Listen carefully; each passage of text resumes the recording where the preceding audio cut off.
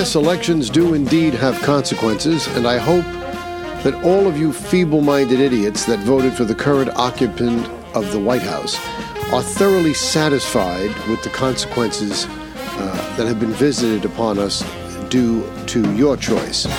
Beginning with his first day in office, Sleepy Joe began signing every sheet of paper that was shoved in front of him with the word executive order written on it. It's a foregone conclusion now that we've seen his continued descent into dementia and his mental faculties degrading at an accelerated rate, that he probably had no idea of what he was signing, nor did he care what he was signing. Most of it was simply designed to reverse any successes that were visited upon this country as a consequence of the Trump administration. One of the most principal of those successes was making our country energy independent for the first time in my lifetime. First time that I can remember in my lifetime. Perhaps when I was a very young boy we might have been, but I don't think so. I cannot remember us being energy independent ever since I was old enough to be aware of the consequences of energy dependency. And that means old enough to drive, and that was a long, long time ago. We've always been dependent on foreign sources. Now, what most people don't understand is that even though everyone focuses on the Middle East, we really didn't get much of our oil from the Middle East. Most of the oil we received from foreign sources were from Mexico and Canada and places like that. But oil is a worldwide commodity, and even though we don't get it from the Middle East in great quantity, other people do.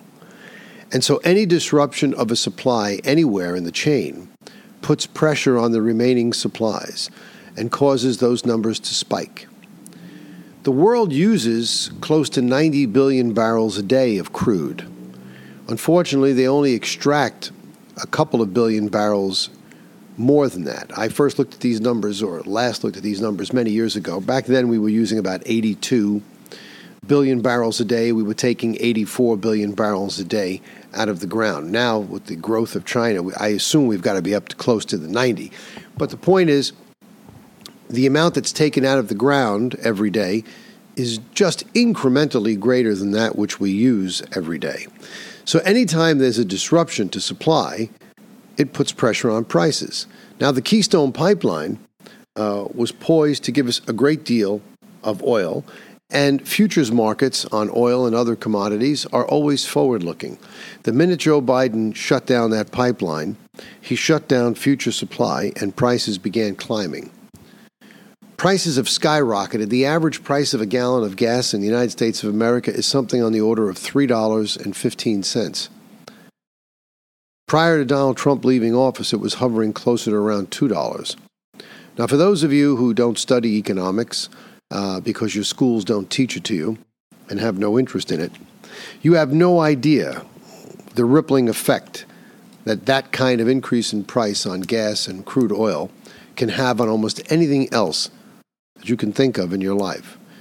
Goods that come to stores in your neighborhoods, larger stores, food, groceries, anything you can imagine, most of the time moves by way of truck, and trucks run on fuel. Yes, I know everybody's fantasizing that we're all going to run on electric vehicles, but also everyone fails to realize that in order to run on electric vehicles, you have to have electric power. We don't have a power grid that can support that kind of electric vehicle army. If everyone suddenly had electric vehicles, we couldn't charge them up because we don't have the capacity to develop that kind of power. Now, there's only several ways to develop electric power under the current technology that we have available to us. You can do it with hydroelectric power, which is widely used in Japan and other areas where there are plenty of rivers and tidal flows that you can take advantage of. That's not really a viable solution for us here in the United States. So scratch that off your list. The other way of producing it is with wind. Wind vanes. Unfortunately, their wind production is nowhere near efficient enough or plentiful enough to produce the amount of electricity we need. It's one of the major reasons why they've had so many brownouts and blackouts in California, because they don't have a grid sufficient to supply their needs because they think they're going to rely on wind. So much for wind. So that leaves us with the more conventional ways of producing power that we've been accustomed to over the course of my lifetime, using either fossil fuels like coal, oil, or natural gas. People don't like coal. They say it's dirty. Well, there is the thing called clean coal technology, despite what the environmentalists may think, and it involves pulverizing the coal into a dust so that it burns more purely and more completely, almost like a gas. So that is a way to do it. You're always going to have byproducts emitted from any kind of combustion, but there are filters you can put in. There's a lot of things you can do to minimize environmental impact. Natural gas burns extremely clean, with the byproduct simply being CO2 and water vapor. And there are ways to process CO2 that mimics nature's way of processing CO2 with plants, which take CO2 and turn it back into oxygen. There's ways of dealing with these things. But for those of you who don't want any type of noxious gases getting into the environment, there is a very big way of producing electric power. And the Chinese have just invested in this because they want to go electric. And that is nuclear fission. That was the one thing that the benighted former president of the United States, Jimmy Carter, was right about. If you wanted to have independence from oil from foreign countries, and you don't want to have dependence even on oil, period, then you need to explore nuclear power. You can control where the waste goes. All the rods can be disposed of in a secure area. All of the spent fuel rods that are used in all of the United Kingdom are stored below ground in a secure, lined room that measures 49 by 49 by 49 in terms of feet. So you know where it is. It's contained, it's sealed, it's lined with lead or other metals to protect any dispersion. You couldn't ask for a cleaner way to produce fuel. Environmentalist wackos and the anti-nukes don't want that either. So how they're going to produce all these electric vehicles, or rather how they're going to produce the electric power that's going to charge all these vehicles, is beyond me. Furthermore, it's not cheap. A friend of mine just told me his son bought a hybrid, not even a purely electric vehicle, a hybrid Jeep. Now, I thought hybrids had an engine. It would seem to me if it has an engine, while it's running, the engine and recapturing of kinetic energy as it rolls down hills should be able to be sufficient to charge the battery. That was my experience with hybrids. Apparently not. Now you have to charge it. Now he does use the air conditioner in his home, but his electric bill is something on the order of $800 a month. Now he won't really know, because his son only acquired the vehicle recently, how much this vehicle is really costing him to charge. But he will, once next month rolls around, when the temperature cools and he's no longer using his AC, then he'll know just how much it's costing him. And you're going to find out that it's probably costing you more than it would if you put gasoline or diesel in your car. So now let's deal with the reality, diesel or gasoline. We had energy independence under Donald Trump. Thanks to Joe Biden and his incompetence, we no longer have that. We now have energy importation like we did before. And now, to make matters worse, the latest faux pas, the latest failure of the Biden administration is this contemptible withdrawal in a cowardly fashion from Afghanistan. So now we're leaving yet one more destabilizing force in a region that controls a great preponderance of the oil reserves in this country. Not this country, but in the world. Afghanistan has never known stable leadership. There was only one period of time that it did. For most of its history, it has not known stable leadership. But according to people that have been interviewed from Afghanistan, they talk about the reform period, which began in 1963, when the king, the former king of Afghanistan, Mohammad Zahir Shah, dismissed the prime minister, which was his first cousin, because he was authoritarian, and took over. And people began to have economic progress. Women were increasingly liberated. Education was becoming more accessible. And then apparently, because medicine wasn't really great in Afghanistan, because it was still largely a backward nation, the king had to make a trip to Italy to get an eye operation. And while he was recuperating there, his brother-in-law the former prime minister whom he dismissed, Sardar Mohammed Daud Khan, had a coup and took over. He seized power and he had a one-party republic. He was killed a few years later in a military coup. And then after that, you had the Soviet invasion. We all know about that during the Carter years when he boycotted the Olympics. And you had a puppet government. And eventually we had the Taliban after the Civil War and after the Soviets got out. And then, of course, we had Al-Qaeda, the attacks on various targets, U.S. embassies, the coal, and ultimately 9/11. And then we retaliated and we went in. Now, at that time, we had the opportunity to put in the former king. He was old, but he would have probably confined his efforts to ensuring a good succession, maybe his son, who also seemed to be a pretty straight arrow. Instead, the United States put this Hamid Karzai in charge, and the Bush family did not want the king back in power. Since then, there's been nothing but disarray in Afghanistan. The king is gone. He passed away in 2007. I have no idea where his son, the Crown Prince Ahmad Shah Khan, is. As reported in the Epoch Times, he's never shown any ambition for power, a good prerequisite, as they say, for a constitutional monarch. But now, all of a sudden, Joe Biden decides we have to get out. And it's almost as if no forethought was put into this exodus. How do you get people out of a country? No, you've got to fly them out if you're in Afghanistan. So doesn't it make sense that we probably should have maintained a military presence to secure the Bagram Air Base till we got everyone out, and then the last people that should have been out were the military? There is anarchy there. Women and children are being killed. The Taliban is taking over. They've invaded the palace, and it's going to be a haven for terrorists. So now you can add to the trifecta of the Russians, the Iranians, and the Chinese, and of course that little idiot in North Korea, so I guess 4. Now we can add one more unstable government in an already highly unstable region, Afghanistan.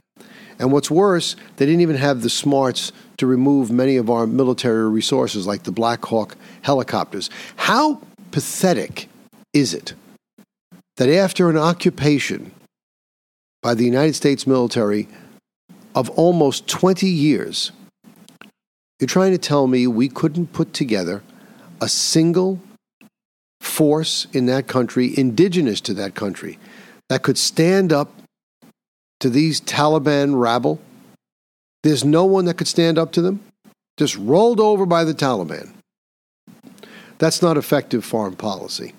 And that's why I laugh when I hear people on the right talk about Donald Trump, what a terrible president he was, and he wasn't a classy guy, and the things that he would tweet. Donald Trump was doing all manner of conservative things, things that people on the right have been promoting for years, but they wouldn't support it simply because Donald Trump was doing it. People on the left always hated wars, said we spent too much money on the military. We'd have been a lot better off if we stayed home and spent our money at home. Donald Trump didn't start any wars. Donald Trump brought most of our troops home, but he left a sufficient force to provide security there, and we would have had a much more organized exit, if we exited at all, under Donald Trump. Now we have Sleepy Joe, which everyone wants you to believe was supported by the majority of Americans here. And now we have anarchy. And a recent Rasmussen poll shows that support for Joe Biden since he's been in office, and he hasn't been in office that long, only 7 months, has plummeted. In fact, if the election were held tomorrow, according to this Rasmussen poll, Donald Trump would win re-election by 10 points. And that's just the popular vote. The Electoral College would be an absolute blowout landslide. But we are told this is what people voted for, so be careful what you wish for, because you just might get it. And that's the state of affairs with Sleepy Joe. Quite frankly, I don't know how much longer he can endure in his current position. Not that the alternatives are that much better. He gave a press conference this week, deliberately avoided any questions from reporters about anything at all, definitely didn't want to go near Afghanistan. And while the country of Afghanistan was burning and people were dying and Americans were trying to get out, people actually clinging to the outside of planes as they were getting ready to take off, thinking they could get their way out of the country that way. That's how desperate they are. He's talking about our battle against COVID and the Delta variant. Let's win this war. And that is the biggest farce. This whole COVID-19 debacle, and that's what it is the biggest hoax that has been put over on the people of the world and this country that I can possibly think of. As I look at it now, I look at the numbers, I look at the mortality rates, and I see the response of governments. And I see this is not about health. This is not about protecting people. Because any fool can see that if it was about protecting people, many of the steps and maneuvers taken by many local officials would never have been taken. Not the least of which our benighted governor here in New York, Durie, who's about to leave in a few more days and is doing as much damage as possible as he goes out the door, Andrew Cuomo, sending COVID-19 infected patients into nursing homes, resulting in the deaths of thousands of New Yorkers. But I want to continue on this theme and this exploration of COVID-19 and how people are using it to manipulate the population. Because just as Durie has one foot out the door and the other one on a banana peel, we still have the other idiot, who's the mayor of the city of New York, Big Bird DeBlasio, who's doing as much damage as he can in his waning year in office. There are now going to be mandates in New York City for vaccination if you expect to be allowed to dine indoors, if you expect to be allowed to go to your gym to work out, if you expect to be allowed to enter indoor events. In other words, if you expect to live a normal life in New York City without being harassed, demeaned, or singled out, you're going to have to get the vaccination. They're doing everything they can short of mandating the vaccination, and I'm very sure that that's coming.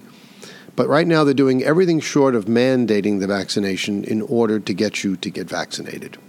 They are offering people money. They are offering you lottery tickets. Democrats are big on giving them money away to get people to do things they want to do. Or in some cases, to get them not to do things they don't want them to do. I'm speaking about the latest debacles affecting the city of New York. First, let's talk about the COVID situation.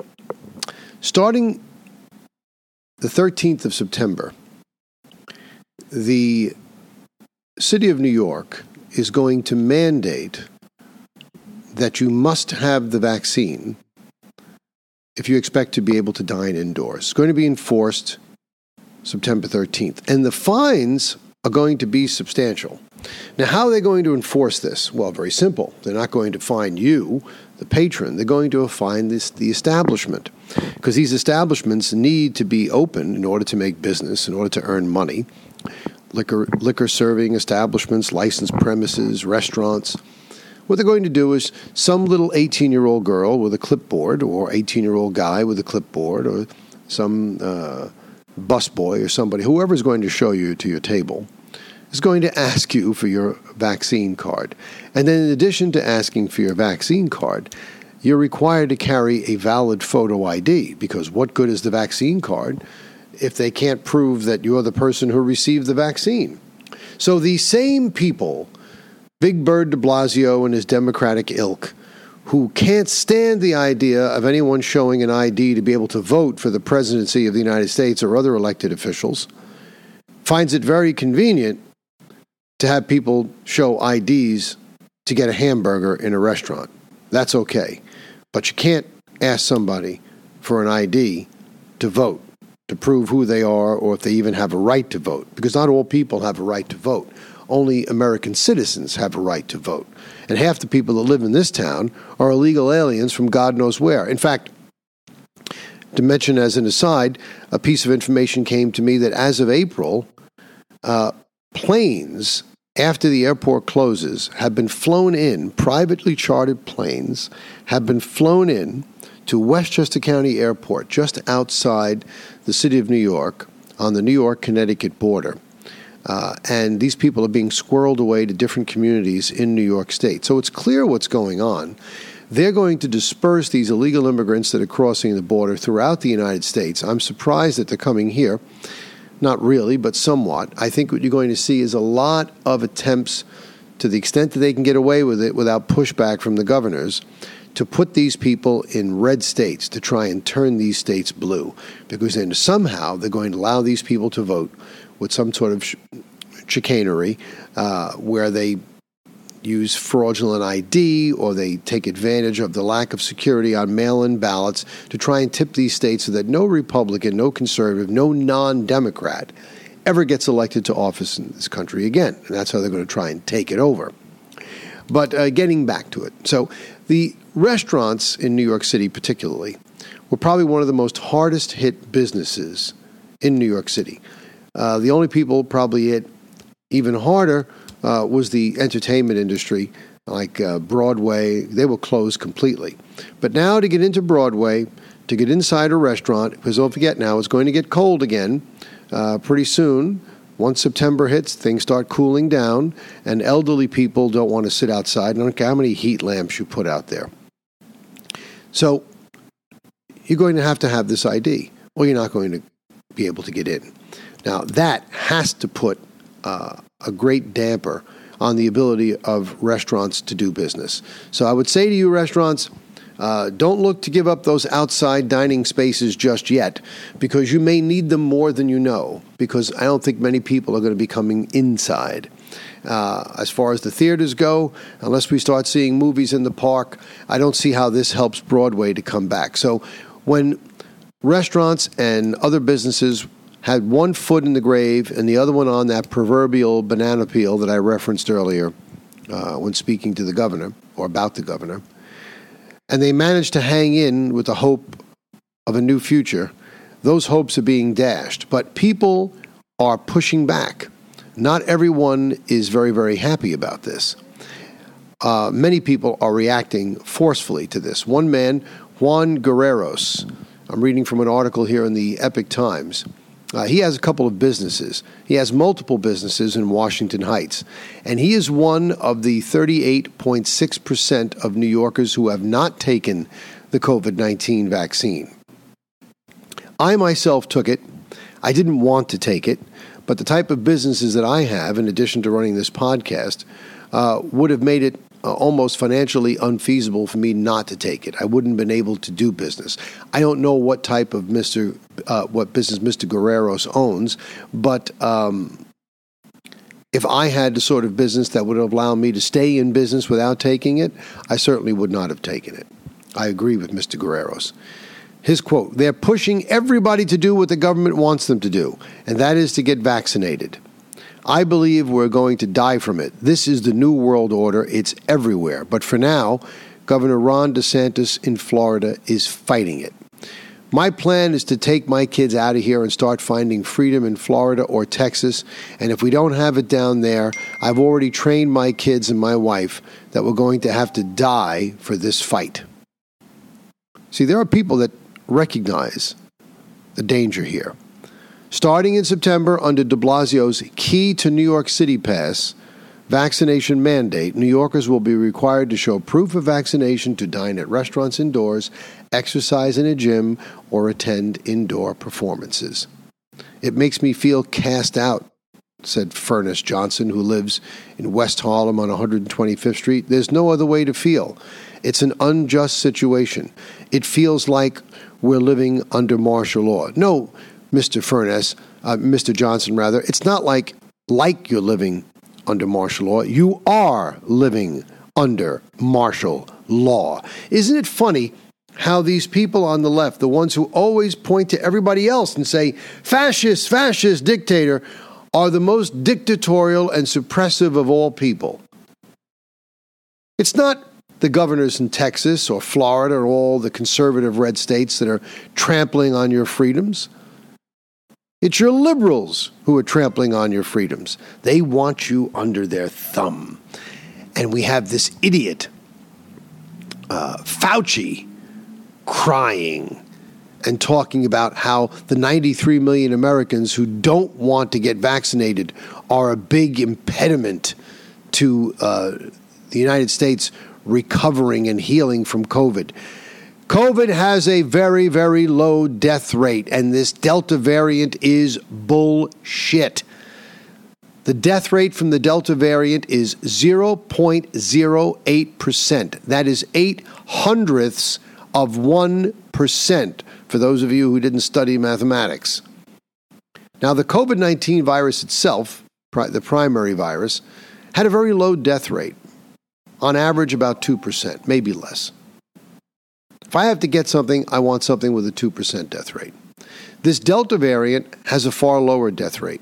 Now, this Delta variant may be more contagious, but what's the big deal if it's more contagious and doesn't kill anybody? You get it, you recover from it, you move on.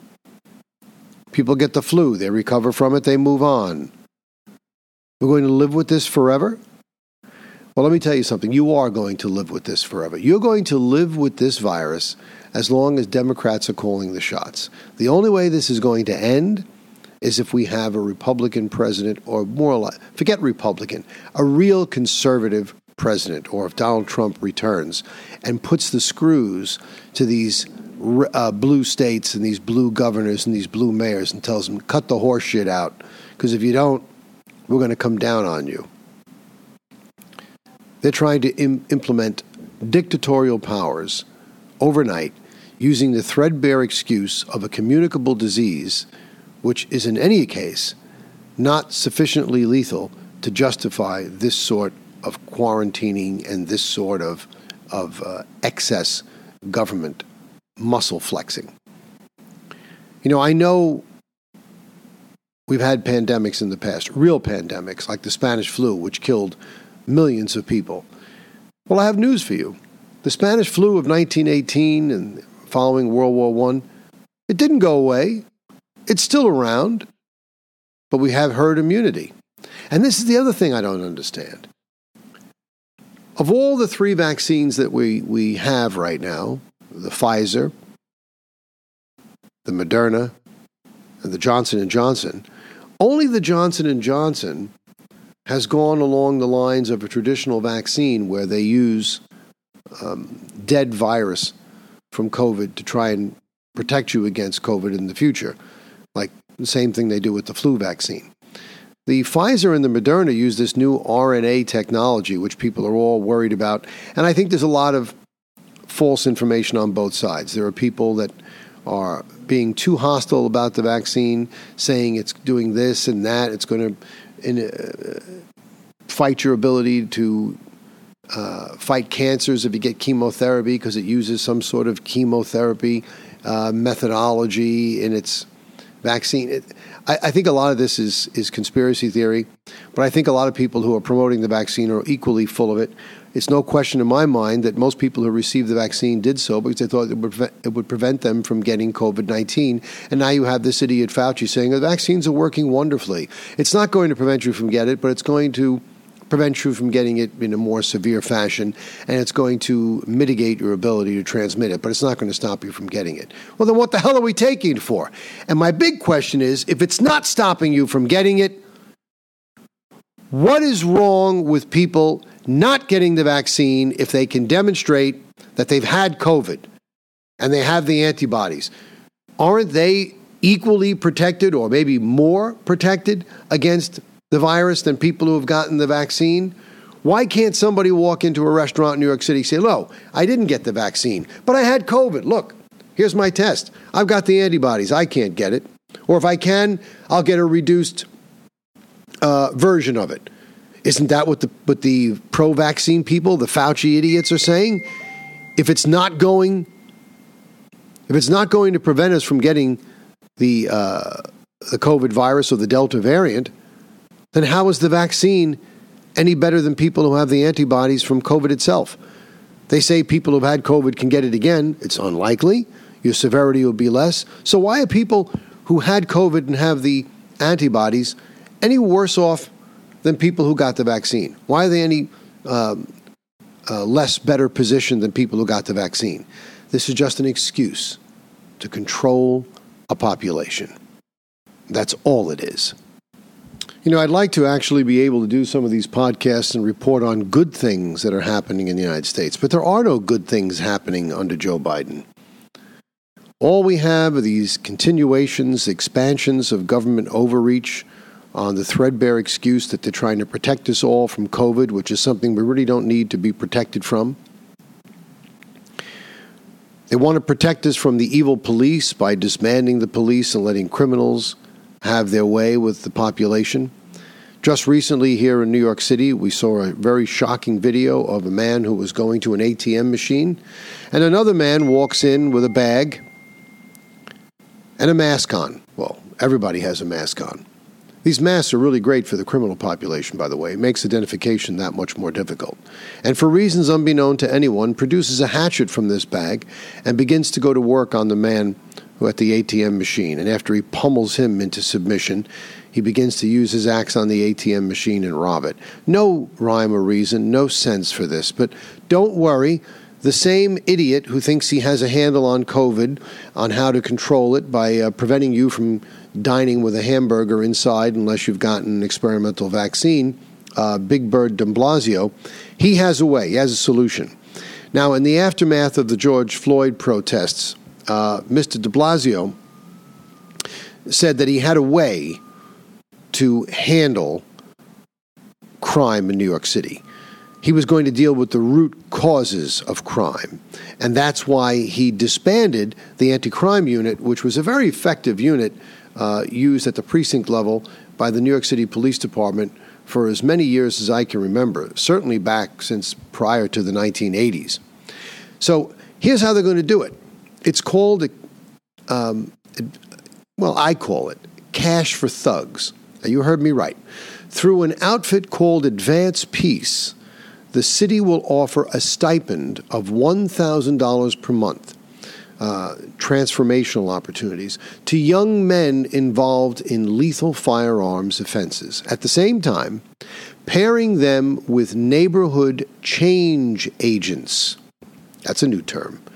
Credible messengers, meaning that they bring life experience, conflict mediation, and mentorship skills to the target population. Now, I'll give you one guess who these neighborhood change agents are. They're older ex-cons. So if giving $1,000 a month to violent teens on the proviso that they receive mentoring from older ex-cons sounds like a good use of money, well, you're in luck. This is from an article I'm reading. Because according to public advocate Humani Williams, investing in the Advanced Peace model isn't only a moral obligation, it's a governing imperative. So in other words, it's not only a moral obligation that we give criminals money not to commit crimes, but it's a governing imperative. We have to have it. Now, the groups in question include Man Up in East New York and Street Corner Resources in Harlem. Now, they were selected because of their long experience in, quote, violence interruption, and of course, their close political ties to local leaders. Now, trusting these groups to administer the disbursement of $1,000 monthly stipends to gangster protégés of ex-con mentors is truly insane. But with DeBlasio leaving office in a few months, what better way for him to establish the capstone of his depressing 8 years in City Hall? This was an article written by Seth Barron. Now think about this. We're going to pay $1,000 a month to criminals who are going to be mentored by older, more experienced criminals. And in exchange for this $1,000, they're going to leave us alone and not commit any crimes. Just going to take that $1,000, sit home, and watch Joel Osteen, the evangelist, on TV. If you believe that, I have oceanfront property to sell you in Arizona. For National Preview Online, I'm Jamie Durie.